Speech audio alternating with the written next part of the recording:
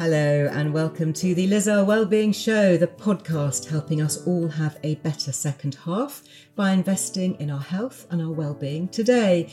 And with 2023 drawing to a close, I want to take some time to reflect on the conversations that have had a real impact on me personally this year, and that I think we need to take heed of as we think about taking care of our mental and physical health in the new year. I give people the analogy that estrogen is like chocolate syrup that you can pour on the ice cream and it'll just go into all the different little areas. The Irish and their potatoes, the Chinese and their rice, the Italians and their noodles, right? There's lots of carbs all over history. But what nobody had was the lack of a fasting period. A lot of the patients who are finding help and therapeutic benefit from cannabis and CBD are the patients with fibromyalgia, with migraines, with IBS. It's not surprising in a way that the food causes such a range of effects because the root pathology is often the same. In a way, it would be quite weird if the diet caused strokes and heart attacks, but didn't also cause dementia. Well, we'll come to those conversations in just a moment, but first, over to you. You've been in touch on Instagram, letting me know which episodes you found most useful this year. Lisa says, reversing your biological age, very interesting, and loved how the science behind it was explained. I actually understood what was being explained. Well, that was the recent episode with Dr. Nicola Conlon about NAD. Kieran loved Megan Ramos. That was all about fasting, saying her advice is truly transformative. And Linda loved hearing about ultra-processed foods with Dr. Chris Van Tuliken. Well, Linda, you'll be pleased to know that I will also be reflecting on Chris's episode, one of my favourites, amongst others, in just a moment.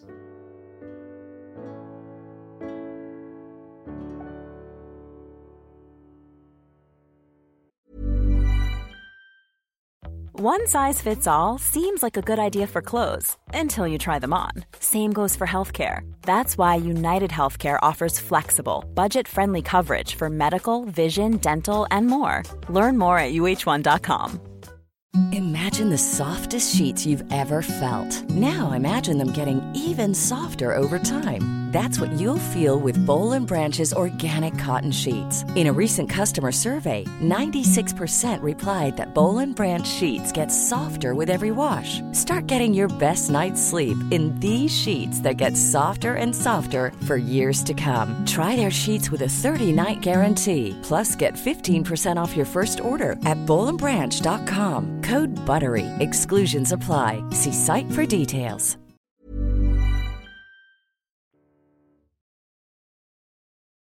Okay, I want to start with Avram Blooming. He is a professor, a medical oncologist, and has been studying the benefits and risks of breast cancer patients taking HRT for over 25 years. He co-wrote the incredible book called Oestrogen Matters, which is exactly what I wanted to get to the heart of during my conversation with him. Why does estrogen matter so much? Women start making significant amounts of estrogen when they reach menarche. When they reach menopause, usually between 45 and 55, it plummets. It plummets to about 2 to 5% of what it was before, unlike testosterone, which in men goes down slowly. So it's not quite as symptomatic a transition. In fact, most men aren't aware of a transition at all. Women develop significant symptoms, and because I'm a man, what I was taught, or at least what I picked up, is, well, estrogen symptoms are bothersome.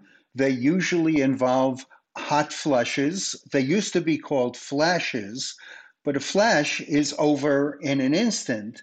And a flush usually starts deep inside you, whether it's your chest or your head, spreads out to your face and your skin. You turn red, you start to perspire. It can last for several minutes. And we knew about hot flushes and problems sleeping, but most people weren't aware of most of the other symptoms of menopause. Brain fog being a major one, palpitations being one that even many current cardiologists aren't aware of. Weight gain, increased girth, loss of sexual desire, painful sexual intercourse, frequent urinary tract infections. These are major symptoms, and the male approach was usually, well, yes, they're bothersome, but get over it. You're a woman, and they'll pass quickly. Well, in point of fact, the median time it takes for these symptoms to pass is 7.4 years. That's an incredibly long period of time, and the symptoms affect approximately 80% of women who are fortunate enough to live long enough to experience the symptoms. And putting them aside is simply no longer acceptable. Women will no longer accept that kind of avoiding the subject. And what we know now is that estrogen is far and away the most effective treatment for all of those symptoms.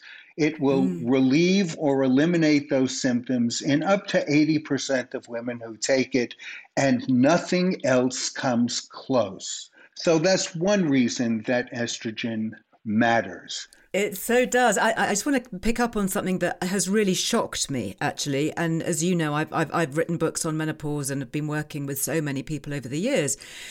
Obviously, you know, our estrogen goes up, as you say, when we start to have our periods, and, you know, we're full of it as women. I did not know that it plummeted to just, 2 to 4% of what we had originally. I mean, that's almost nothing. It's like we go from full of estrogen to virtually nil. I mean, that is staggering. It is staggering.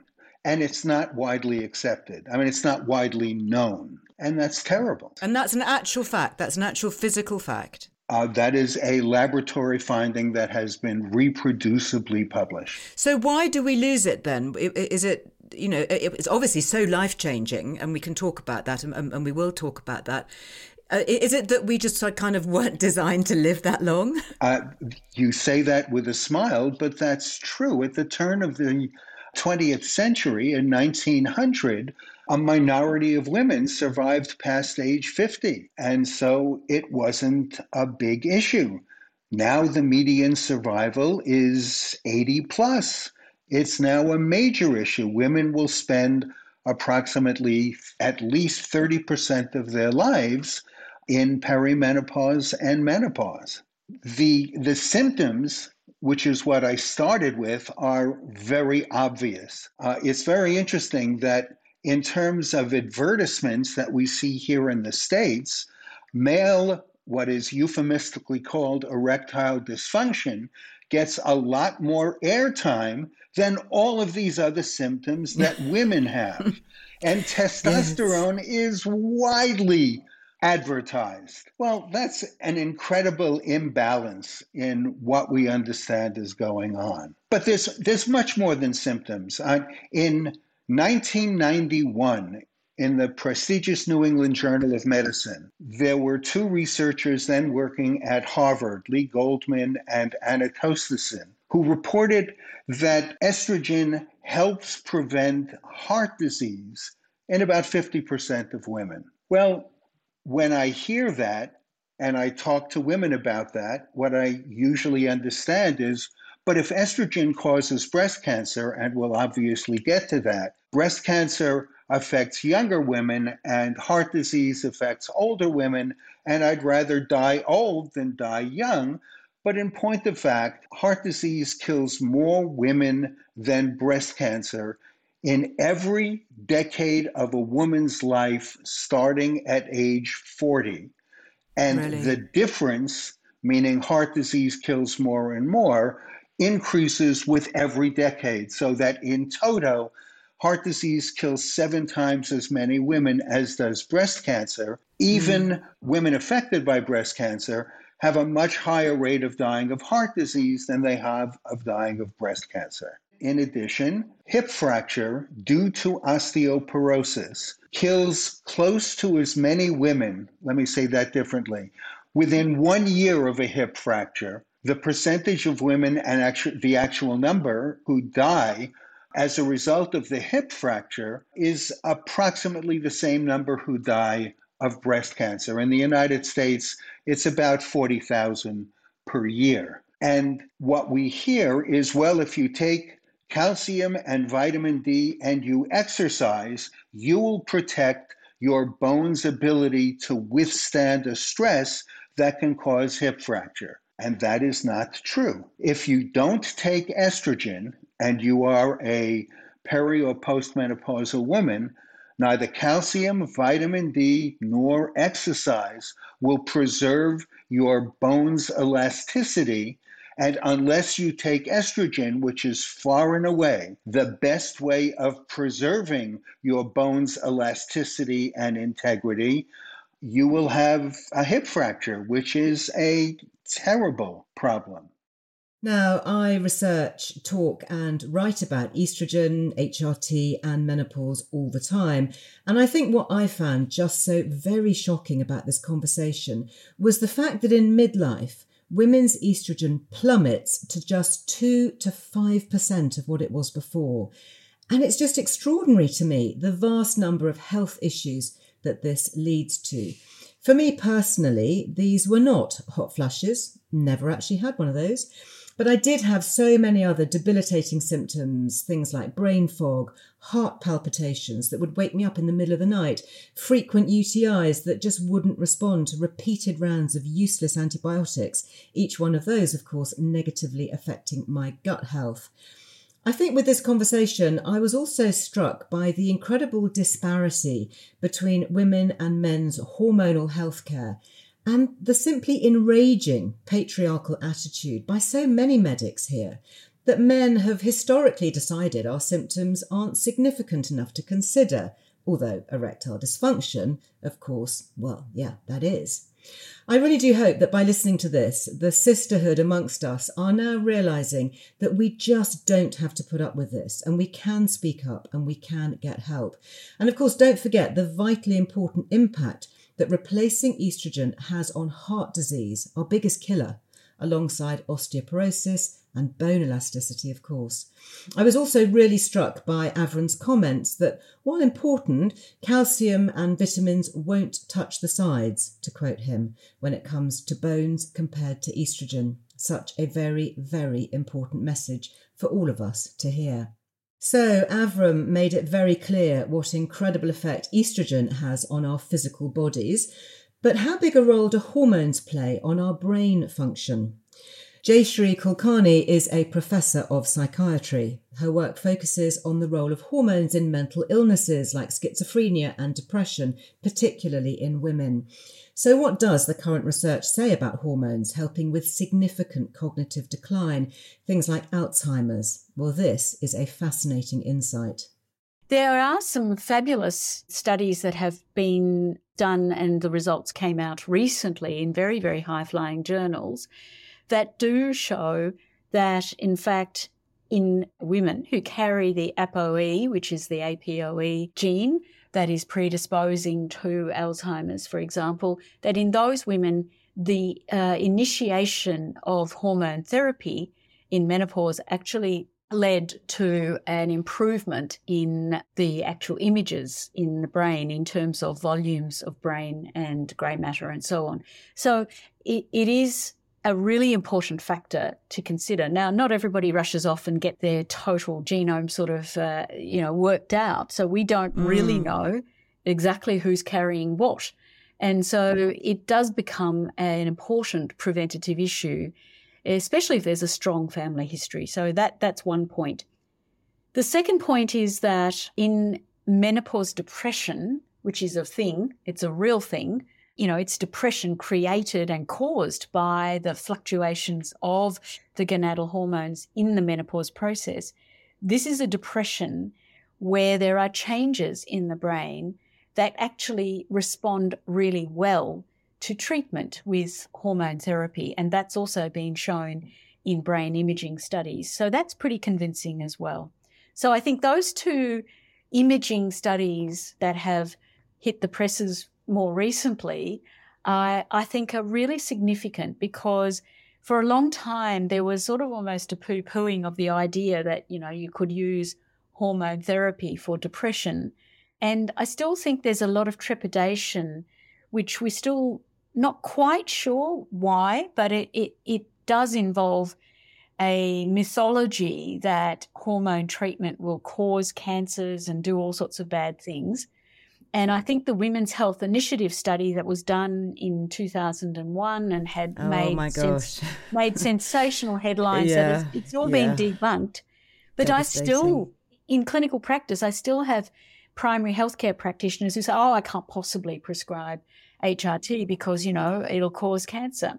And we haven't managed to dispel that notion. Once something makes the sensational headlines, it's very hard when you've got a page 23 retraction for people to really get that perspective. And of course, nobody wants to create a new problem, and particularly a bad problem like cancer. That's certainly something that we don't want to be doing. But I think we've got to think, what are we doing when someone's quality of life is completely shattered by menopausal depression and cognitive decline that could be treated successfully with hormone therapy? You've got to do the risk-benefit analysis there. Yeah, and as you know, successfully and safely. Some of the more recent studies on estrogen show it to be actually cancer protective, even with breast cancer. So we're getting there, but as you say, it's like an ocean-going tanker. It has a long stopping distance, and when we have to try and turn it around, it's going to take a bit of time, isn't it? But now, I know that you've also used hormones to treat other mental conditions. We've talked about schizophrenia, bipolar, depression. Does that work in the same way then, sort of filling in the missing links within the estrogen brain receptors? Yes, it does. And sometimes I give people the analogy that estrogen is like chocolate syrup that you can pour on the ice cream and it'll just go into all the different little areas.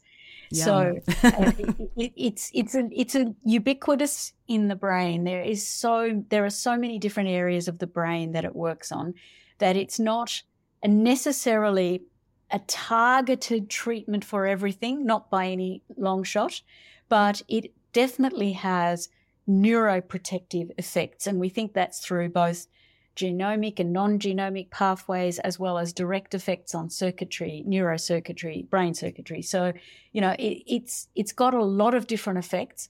And again, it's really interesting that in certain groups of women, they are much more vulnerable to shifts in their estrogen levels in the brain. And we think this is linked to early life trauma.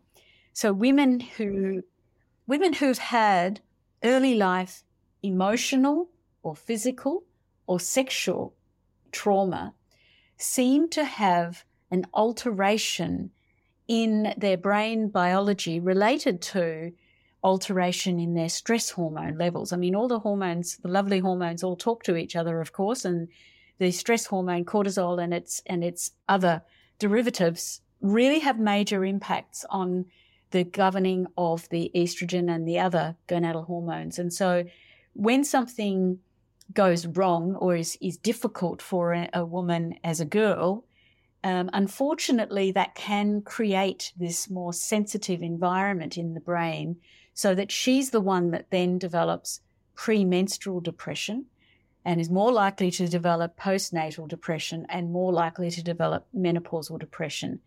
That's not to say that everybody who gets those three things, necessarily has early life trauma, but we have noticed that there is an increased sensitivity in that group. And again, that's another area that's really important to explore, because in this day and age, the modern practice of psychiatry and mental health really needs to be holistic, needs to really take into account the biological impacts along with the psychological impacts, along with the social or environmental impacts.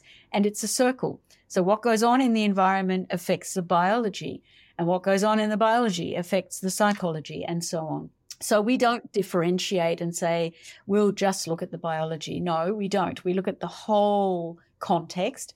And it's really important for women to understand that they do, if they have had early life trauma, that their biology may also be affected. There are solutions, but, they still need to be aware of that.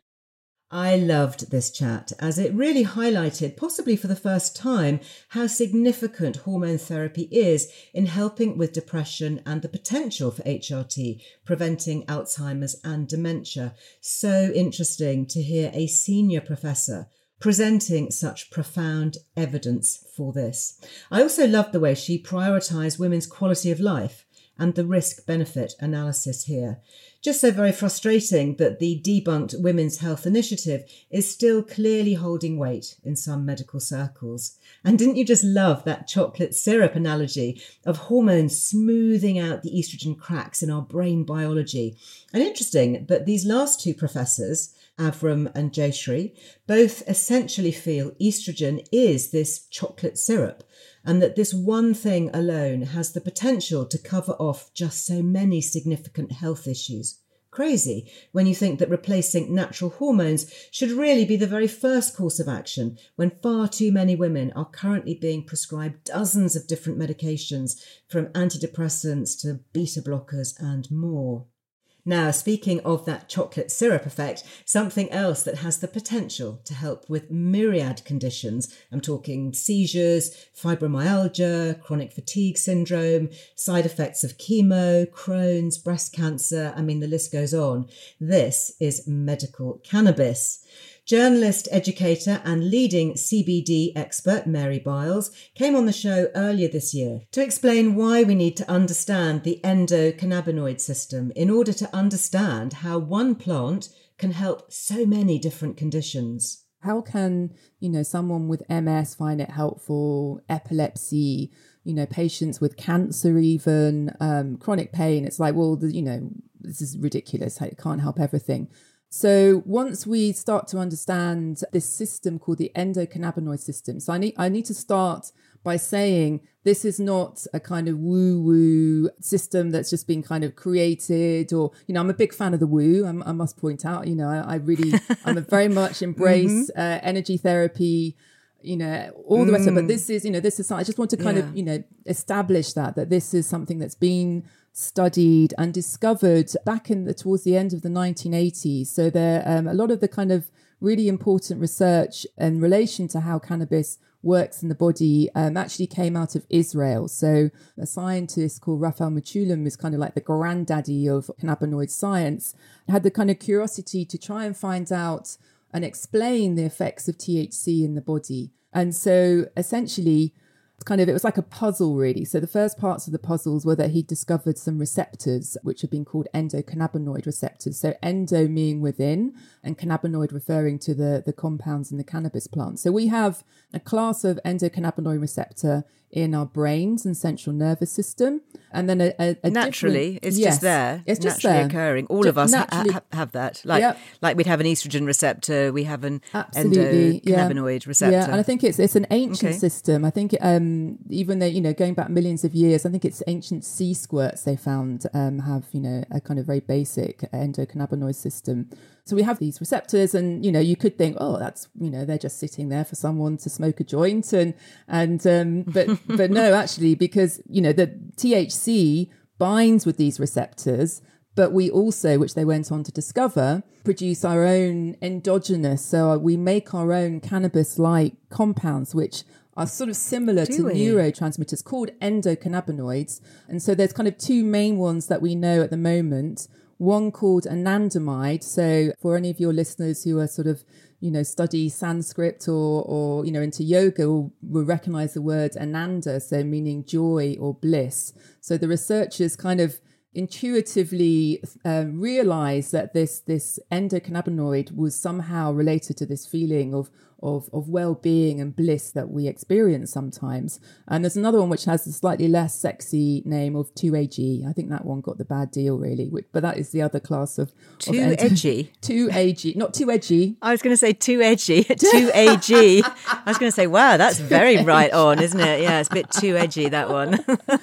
Yeah, no, just 2AG. Anyway, so then they were like, okay, we've got the receptors, we've got the compounds that bind with these receptors. well, what does this do? And what they realized is essentially the kind of the fancy term is it's a homeostatic regulator. So I really like a sort of description of it that I read somewhere that describes it as being like a dimmer switch. So it's there basically keeping, you know, all our systems in balance. So if there's too much activity, it turns it down, it dials it down. If there's not enough, it dials it up.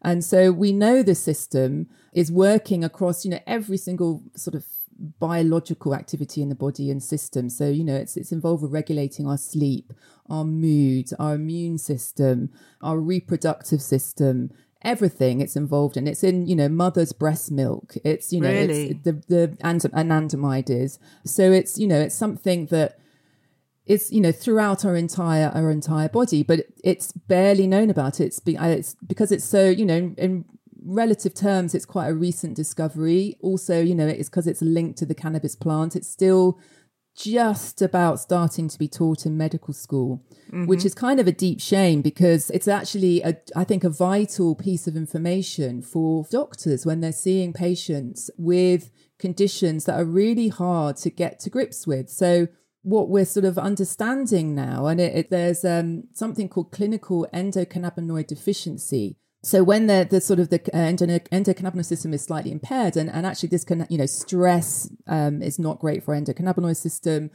poor diet, not enough sleep. But they've seen in a kind of cluster of conditions like, well, there's an oversensitivity to pain, such as fibromyalgia, migraines, IBS, MS as well. These are the kind of initial ones where an endocannabinoid deficiency has been detected.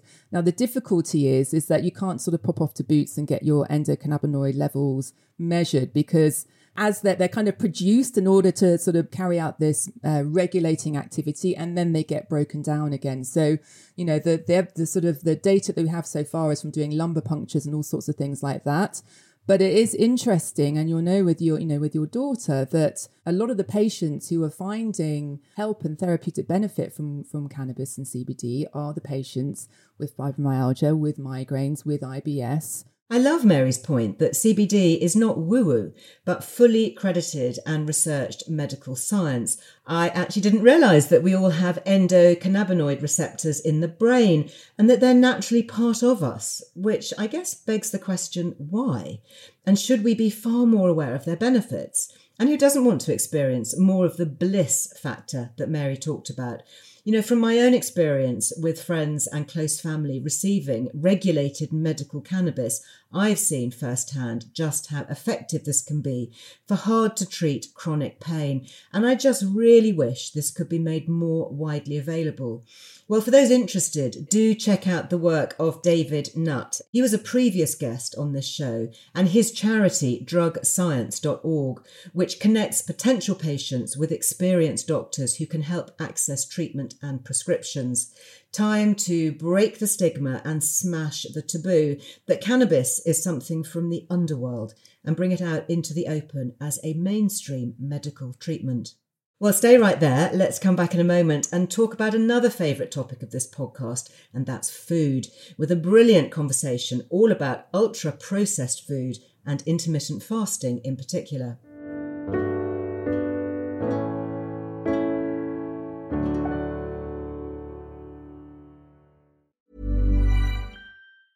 Small details are big surfaces. Tight corners are odd shapes. Flat, rounded, textured, or tall. Whatever your next project, there's a spray paint pattern that's just right. Because Rust-Oleum's new Custom Spray 5-in-1 gives you control with 5 different spray patterns. So you can tackle nooks, crannies, edges, and curves without worrying about drips, runs, uneven coverage, or anything else. Custom Spray 5-in-1. Only from Rust-Oleum. Hey, it's Danny Pellegrino from Everything Iconic. Ready to upgrade your style game without blowing your budget? Check out Quince. They've got all the good stuff, shirts and polos, activewear, and fine leather goods, all at 50 to 80% less than other high-end brands. And the best part? They're all about safe, ethical, and responsible manufacturing. Get that luxury vibe without the luxury price tag. Hit up quince.com/upgrade for free shipping and 365-day returns on your next order. That's quince.com/upgrade. Hey, it's Ryan Reynolds, and I'm here with Keith, co-star of my upcoming film, If, only in theaters May 17th. Do you want to tell people the big news? All right, I'll do it. Sign up now and you'll get unlimited for $15 a month and 6 months of Paramount Plus Essential Plan on us. MintMobile.com/switch. Upfront payment of $45 equivalent to $15 per month. Unlimited over 40 gigabytes per month. Face lower speeds. Videos at 480p. Active Mint customers by 531.24 get 6 months of Paramount Plus Essential Plan. Auto renews after 6 months. Offer ends May 31st, 2024. Separate Paramount Plus registration required. Terms and conditions apply if rated PG. Mom deserves the best, and there's no better place to shop for Mother's Day than Whole Foods Market. They're your destination for unbeatable savings. From premium gifts to show-stopping flowers and irresistible desserts. Start by saving 33% with Prime on all body care and candles. Then get a 15-stem bunch of tulips for just $9.99 each with Prime. Round out Mom's menu with festive rosé, irresistible berry chantilly cake, and more special treats. Come celebrate Mother's Day at Whole Foods Market.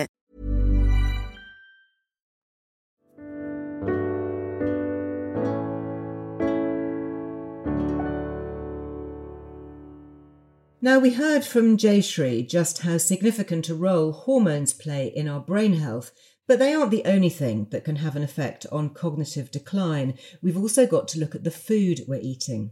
Leading academic, award-winning broadcaster and practicing NHS doctor Chris Van Tulleken has written a brilliant and in many ways petrifying best-selling book called Ultra-Processed People, explaining what ultra-processed foods are really doing to our bodies.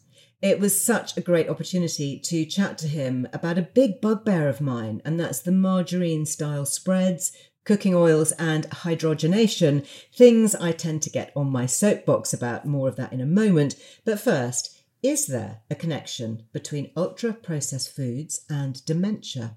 So there is one reasonably good study linking ultra-processed food to dementia. Now, these kind of studies are very hard to do, but there is some basics. So there's an epidemiological link where if we do some statistics and look at population data, that the two seem to be associated.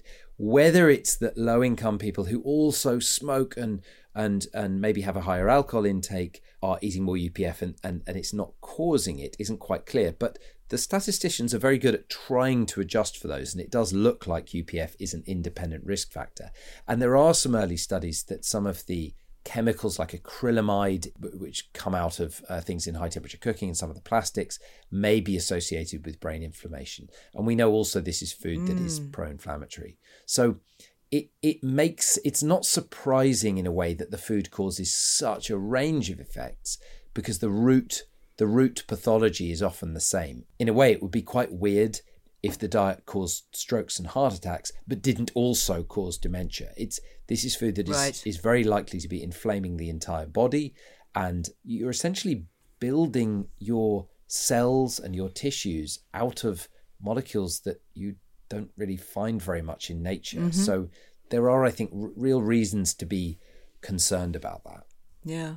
Interesting you talk about things that you don't find in nature. The first book that I wrote was called Vital Oils 30 odd years ago, and that was the one that I was nearly sued by a famous margarine manufacturer, for daring to suggest that hydrogenated trans fats could potentially be damaging to health. Liz, I didn't know you'd written that. So you must know the work of Hugh MacDonald Sinclair. All the early work on the oils. I mean, it's the truth. That's kind of what led me into writing about health and nutrition in the early days, because I was just fascinated by hydrogenation and how that could possibly be bad for us, and why butter was being so demonized. And of course you focus also on the whole story of the making of fake butter, which was music to my ears to read it, or music to my eyes. it was that was in a way the most interesting chapter to read, because it's a historical chapter about how the German Nazi war machine in the Second World War made fake butter from coal.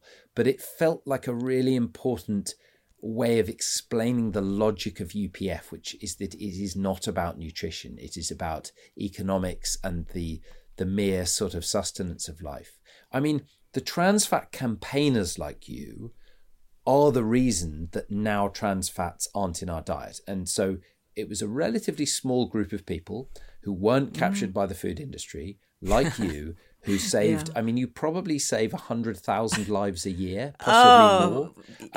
And you know, and so it's such a powerful example of... I was one of many, but I was very passionate about it and still am. And people got vilified and sued, and you were painted as hippies and anti-science. Hippies. Not a doctor. What do you know what you're talking about? You're just a young woman. Get back in your box. Yeah. So it's so interesting that you've been. I'll order. Can I get an old copy of Vital? It's been out of print for a long time, and it's probably been way superseded. I can get it. Look here, I found it online. I'm going to get it. No way. Well, the books. There's 8 books. How much is it? 12. It's actually quite expensive. No, it's probably about 30p, isn't it? Probably, I should think. I found one for £2.73. Excellent. I mean, there has to be activism. The industry and the food industry, I spent a lot of time talking to people in the food industry, and they want to change. And people in the food industry, there are several examples at Pepsi and Danone of executives going, no, we must do things differently. And as they try, the share price plummets and they get fired by activist investors. So people within the food industry, they say, look, the purpose of the companies is to make money. Unless we are regulated, we have to sell, whether it's trans fats or ultra-processed food. And so it's activism that will change it. And at the moment, our activism is kind of fake activism, where many of our activists are fundamentally funded by the food industry. Well, is it kind of controlled opposition? Yeah, and you're not quite sure, who the white hats are and which ones you should be supporting. Talking about the industry, I've heard it said that UPF's additives are deliberately addictive, that they are engineered, and that the people who are putting them into formulations, because that's what these products are, basically just formulae, are doing it deliberately because they know the effect that it's going to have, the deleterious effect. Is there any evidence of this? It depends what you mean by deliberately. So the food is...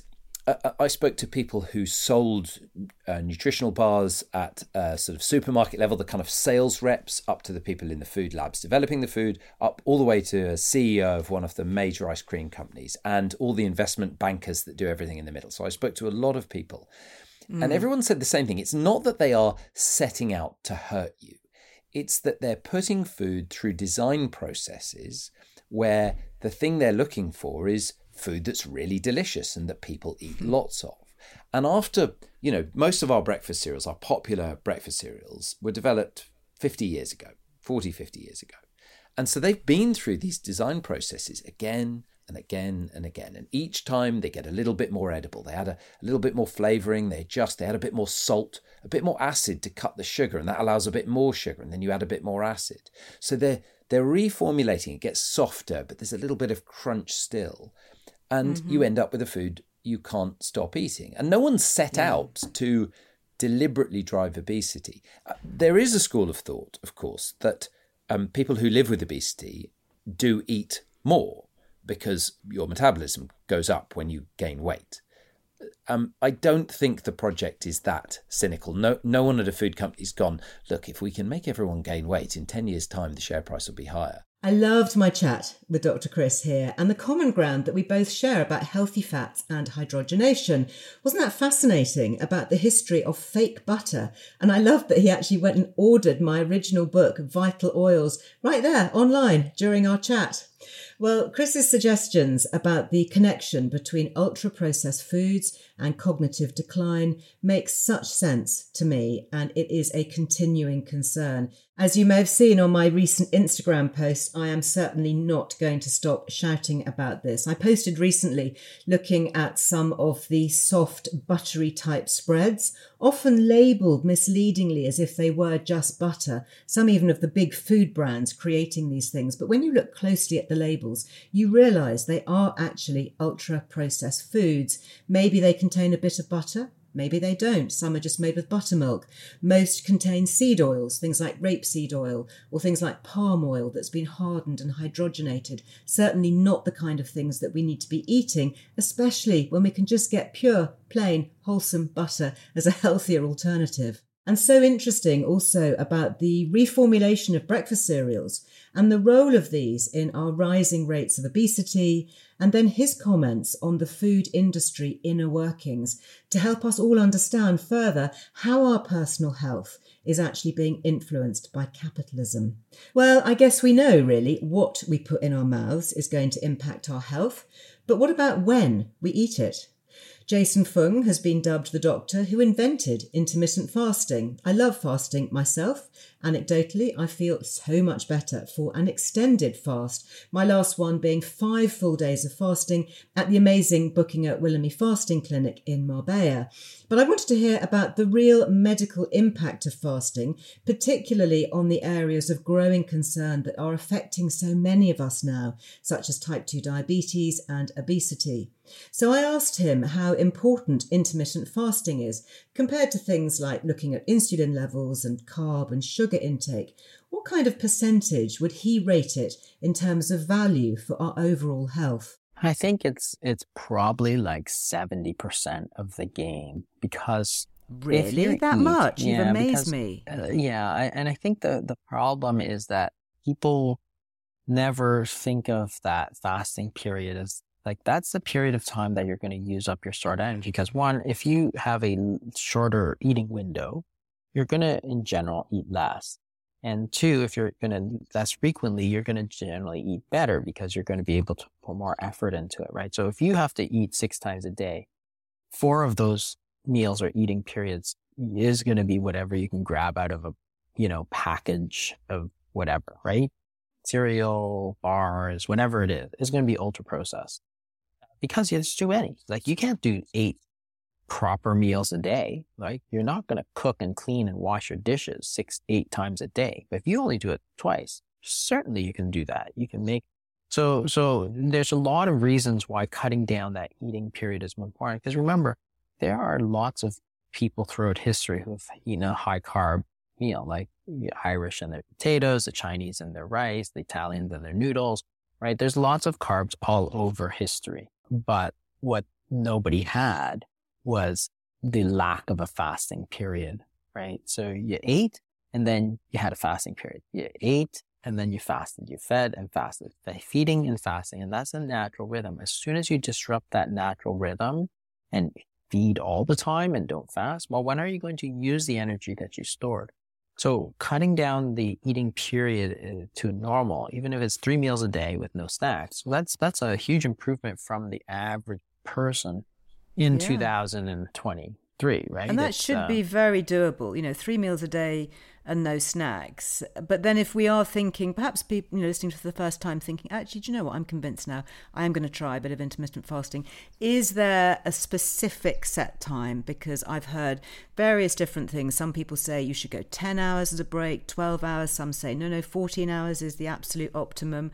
What's your view? I think that so if you go back to the 70s, people were eating, say, dinner at 6 or 7 p.m. They're eating breakfast at 7 or 8 a.m. You're talking about a 12 to 14 hour period of fasting that everybody in the 1970s did every single day without even thinking about it, right? And people, I remember when I started talking about it, dietitians and doctors, they were horrified by the thought of somebody going 10 hours without eating. I'm like, that literally every single person in the 1970s did that, right? And if you're a naughty boy and sent to bed without dinner, you're going 20 hours, right? And nobody blinked an eye. Now people go sort of like more than 20 minutes and people are that you didn't eat something. Yeah, we go out with snacks in our bags. They're everywhere, every railway station. It's like you cannot get on this train without a snack. I was on a train yesterday and everybody seemed to be eating something around me. I mean, since when did that happen? Yeah, and it's part of the culture now because it became so accepted to eat everywhere, whereas to eat in front of others, strangers, it was it was just not something you did. So the whole point is that 12 to 14 hours is your baseline. That should be a baseline. That's not going to lose you weight, but it'll hopefully keep you from gaining too much weight. If you want to lose weight, you probably have to extend that to 16 hours.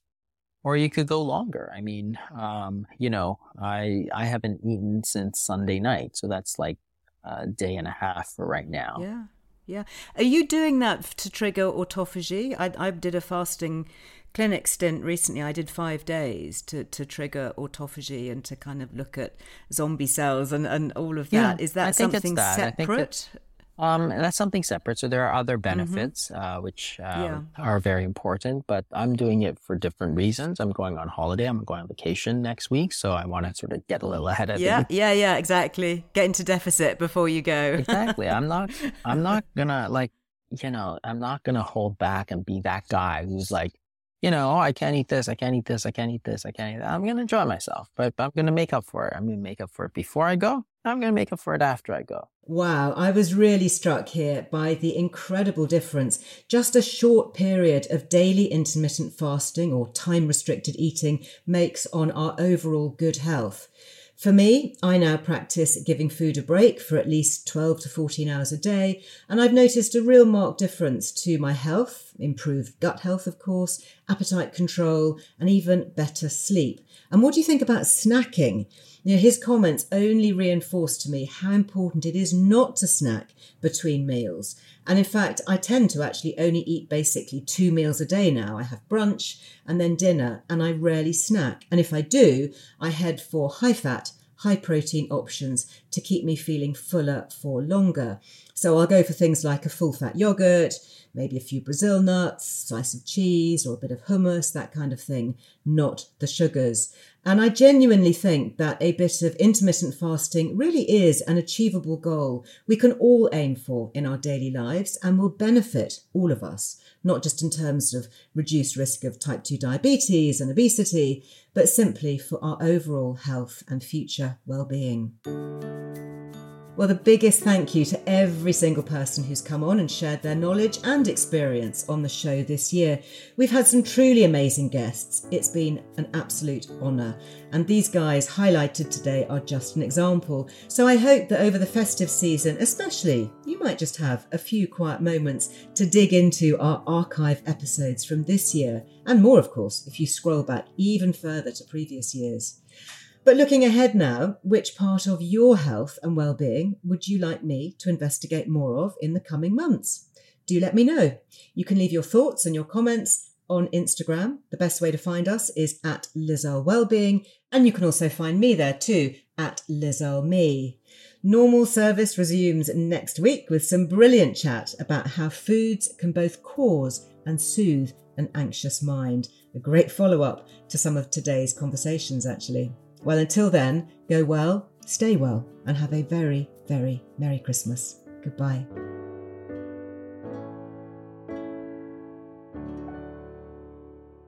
The Liz Earle Wellbeing Show is presented by me, Liz Earle, and is produced by Anushka Tate for Fresh Air Production, with additional production support from Ellie Smith. Small details are big surfaces. Tight corners are odd shapes. Flat, rounded, textured, or tall. Whatever your next project, there's a spray paint pattern that's just right. Because Rust-Oleum's new Custom Spray 5-in-1 gives you control with 5 different spray patterns. So you can tackle nooks, crannies, edges, and curves without worrying about drips, runs, uneven coverage, or anything else. Custom Spray 5-in-1. Only from Rust-Oleum. Mom deserves the best, and there's no better place to shop for Mother's Day than Whole Foods Market. They're your destination for unbeatable savings, from premium gifts to show-stopping flowers and irresistible desserts. Start by saving 33% with Prime on all body care and candles. Then get a 15-stem bunch of tulips for just $9.99 each with Prime. Round out Mom's menu with festive rosé, irresistible berry chantilly cake, and more special treats. Come celebrate Mother's Day at Whole Foods Market. Imagine the softest sheets you've ever felt. Now imagine them getting even softer over time. That's what you'll feel with Boll & Branch's organic cotton sheets. In a recent customer survey, 96% replied that Boll & Branch sheets get softer with every wash. Start getting your best night's sleep in these sheets that get softer and softer for years to come. Try their sheets with a 30-night guarantee. Plus, get 15% off your first order at bollandbranch.com. Code BUTTERY. Exclusions apply. See site for details.